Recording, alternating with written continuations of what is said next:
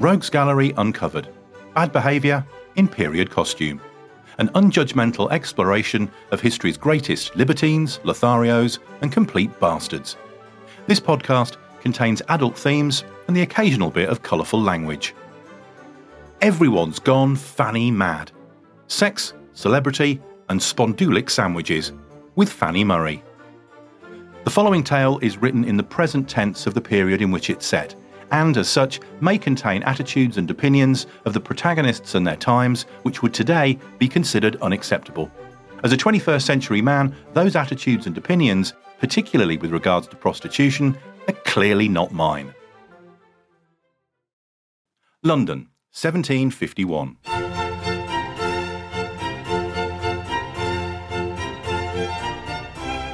Fanny Murray is a successful courtesan. In return for the pleasure of her company and the use of her body, wealthy men lavish her with expensive gifts. She's famous, not just very well known around town, but proper everybody in England knows who I am famous. She's beauty, sex and extravagance personified. Women eagerly follow and slavishly copy her tiniest fashion whim, although no respectable one would ever invite her into their home. Love-struck young men gaze adoringly at her picture. Many carry miniature portraits of her face inside the cases of their pocket watches.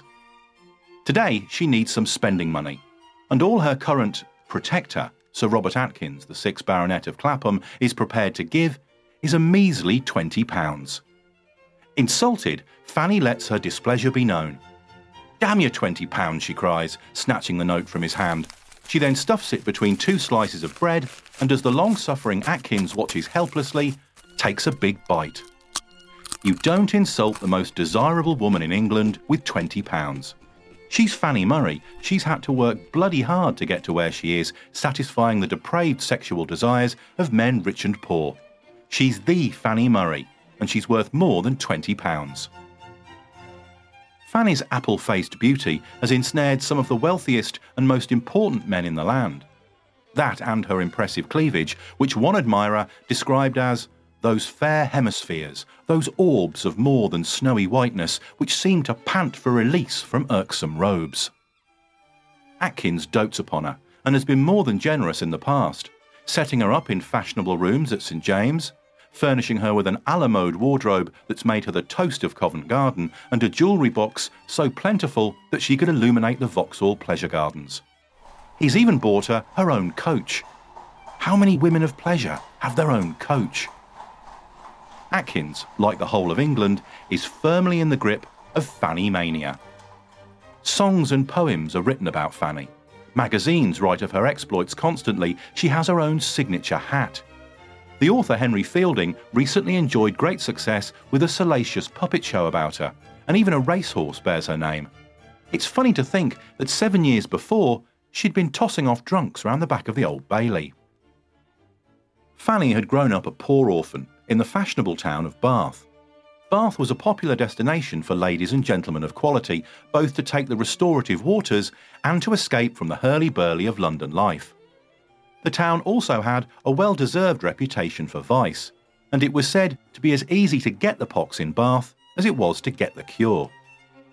From an early age, Fanny earned a pittance as a flower seller, following the quality from spa to ballroom to theatre, offering small poses for them to wear. While doing this, she got to see and hear the most outrageous society gossip, observe the prostitutes, or trolls, looking for trade, and notice how lots of ugly old rich men seemed to have pretty young women on their arms. At the age of 13, she came to the attention of John Spencer, a 34-year-old arch-rake and chronic alcoholic who was in Bath trying to shift a nasty case of venereal disease. A charmless prankster, Spencer was once arrested for driving a coach naked down the Strand. He also thought it was hysterical to invite some of his high-born friends to a dinner party where all the other guests were hunchbacks and people with speech impediments, so that he could enjoy their shocked and awkward reactions. When Spencer turned her out, Fanny could easily have become yet another ruined girl, had she not fallen under the protection of 67-year-old monarch of Bath, Richard Bow Nash. In his youth, Nash had been a roaring boy about town who once said, "Wit, flattery and fine clothes are enough to debauch a nunnery." By 1744, he occupied a position at the very centre of Bath's social world, deciding who was accepted into the inner circle and who was not. Captivated by her beauty and innocence, Nash installed her in his mansion, giving Fanny her first taste of luxury. He probably also gave her her first taste of potatoes. Nash was extremely fond of potatoes and referred to one particular type as the English pineapple. After dinner, it was said that he'd eat potatoes as others do fruit. Stopped in the street one day and taken to task for sharing his house with a teenage prostitute, Nash replied, "I have a woman lives in my house, and that may have occasioned the mistake that I am a whoremonger. But a man can no more be deemed a whoremonger for having one whore in his house than a cheesemonger for having one cheese." Which at the very least sent his accuser away confused. As he got older, Nash became increasingly grumpy, and when he went bankrupt through gambling, Fanny, who was by now well aware of her beauty, knew exactly the kind of lifestyle she wanted, and just how to get it, took herself off to London. Arriving in the capital, however, Fanny's courtesan career got off to a most inauspicious start. Her first board, a Mrs. Softing, introduced her to an old man whose breath was so pungent that she had to resort to a bottle of smelling salts in order to complete the assignation. However, pleased with how she handled her malodorous client, Mrs. Softing kept her on at the brothel, until Fanny caught the pox and she threw her out. Nearly bankrupting herself with doctor's bills in order to get cured, Fanny was forced into becoming a common streetwalker, a bunter, a bulkmonger. For as little as sixpence, Fanny shared her favours with the dregs of London's criminal classes. But she had her own plan of escape. By hoarding and stealing, she managed to save up enough money to rent a room of her own. And as word of her looks and bed skills began to get around, she began to find herself much in demand. In fact, so many gentlemen callers began paying her a visit that she took to renting a second room and hiring a look-alike so she could service twice as many. Her real rise to fame, however, began when she came to the attention of John Montague, the 4th Earl of Sandwich. He was a renowned libertine with a lugubrious corpse-like demeanour that concealed a voracious sexual appetite. He was noted, however, for only consorting with the most beautiful and accomplished courtesans. With his seal of approval, the quality and wealth of Fanny's admirers began to grow. Sandwich was also noted for having a love of all things Eastern. He formed the Divan Club so fellow aficionados of the Ottoman way of life could dress up in Turkish costumes and talk about harems. Fanny often attended, suitably undressed. He also took her to the notorious Hellfire Club at Medham, where his friend Francis Dashwood conducted booze and harlot-filled religious services. Dashwood, Sandwich and fellow members attended soirees dressed as monks and, in an orgy of delicious blasphemy, enjoyed the devotions of selected whores who were dressed as nuns. Some visitors said that the nuns were often encouraged to ride upon a wooden horse shaped like a huge penis, for both their own pleasure and club members' amusement. By now, Fanny was being mobbed by admirers in the street. It was said to be a vice not to be acquainted with her, and a crime not to toast her at every meal. With fellow courtesan Kitty Fisher, she sat for a joint nude portrait that Sandwich proudly displayed in his home. If any of his friends failed to recognise either of the unclothed women, Sandwich would loudly berate them for not getting out enough. As her fame became national celebrity, Fanny found herself the subject of bawdy jokes told in taverns throughout England. "Here, why is Fanny Murray like the Sergeant at Arms? Because she takes unruly members into custody." Fanny's fellow celebrity lovers included the notorious highwayman John McClane.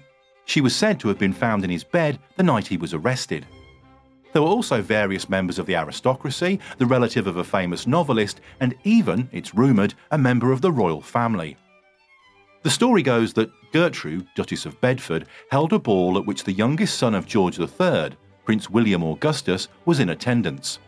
He was accompanied by 30 ladies wearing masks, most of whom were said to be fellow members of his ennobled class, but there were 3 who stood apart. These were described as fine but dirty. a euphemism for a well-dressed strumpet. One of them was Fanny. Did she and the prince engage in the two-handed putt? Most people would think he'd have been a fool if he hadn't. At the same time she was hobnobbing with the prince, Fanny was also entertaining Robert Tracy, a fellow who styled himself as the most handsome man in England. He may have been pleasing to the eye, but Tracy was also a raging drunk, and so often in his cups that he would have been hard-pressed to know whether he was in England or not. The story of how he got so pissed one night that he woke up the next morning to find himself married to a washerwoman's daughter who'd tried to sell him some eggs never failed to raise a laugh. During their first meeting, Fanny had offered to spend the night with Tracy as recompense for taking all of his money at cards. A salivating Tracy was beside himself at the prospect of bedding the most desirable woman in England. But later, in his rooms, his drunken plugtail tragically let him down, much to Fanny's amusement. Throughout most of this time, Fanny was under the protection of the long-suffering 25-year-old Atkins, who put up with her imperious ways, multiple suitors, lewd behaviour and businesslike avarice with indulgent good grace. Eating 20 whole pounds in front of him, though, might just be the last straw. It had been a close-run thing a few months ago when they'd rowed so furiously that he'd abandoned her at the Shakespeare's Head and gone off with a one-eyed prostitute called Betsy, the Little Squinting Venus. But this could definitely be it. Fanny pays Atkins little heed. Her keen business brain knows that her beauty and fame will only last so long. And for a courtesan, 8 years is long enough. Flashing him a dazzling smile and a glimpse of the most engraved bosom in England, Fanny knows that the next step is retirement and a respectable marriage. Celebrity is all very well, but only a fool thinks it's going to last forever.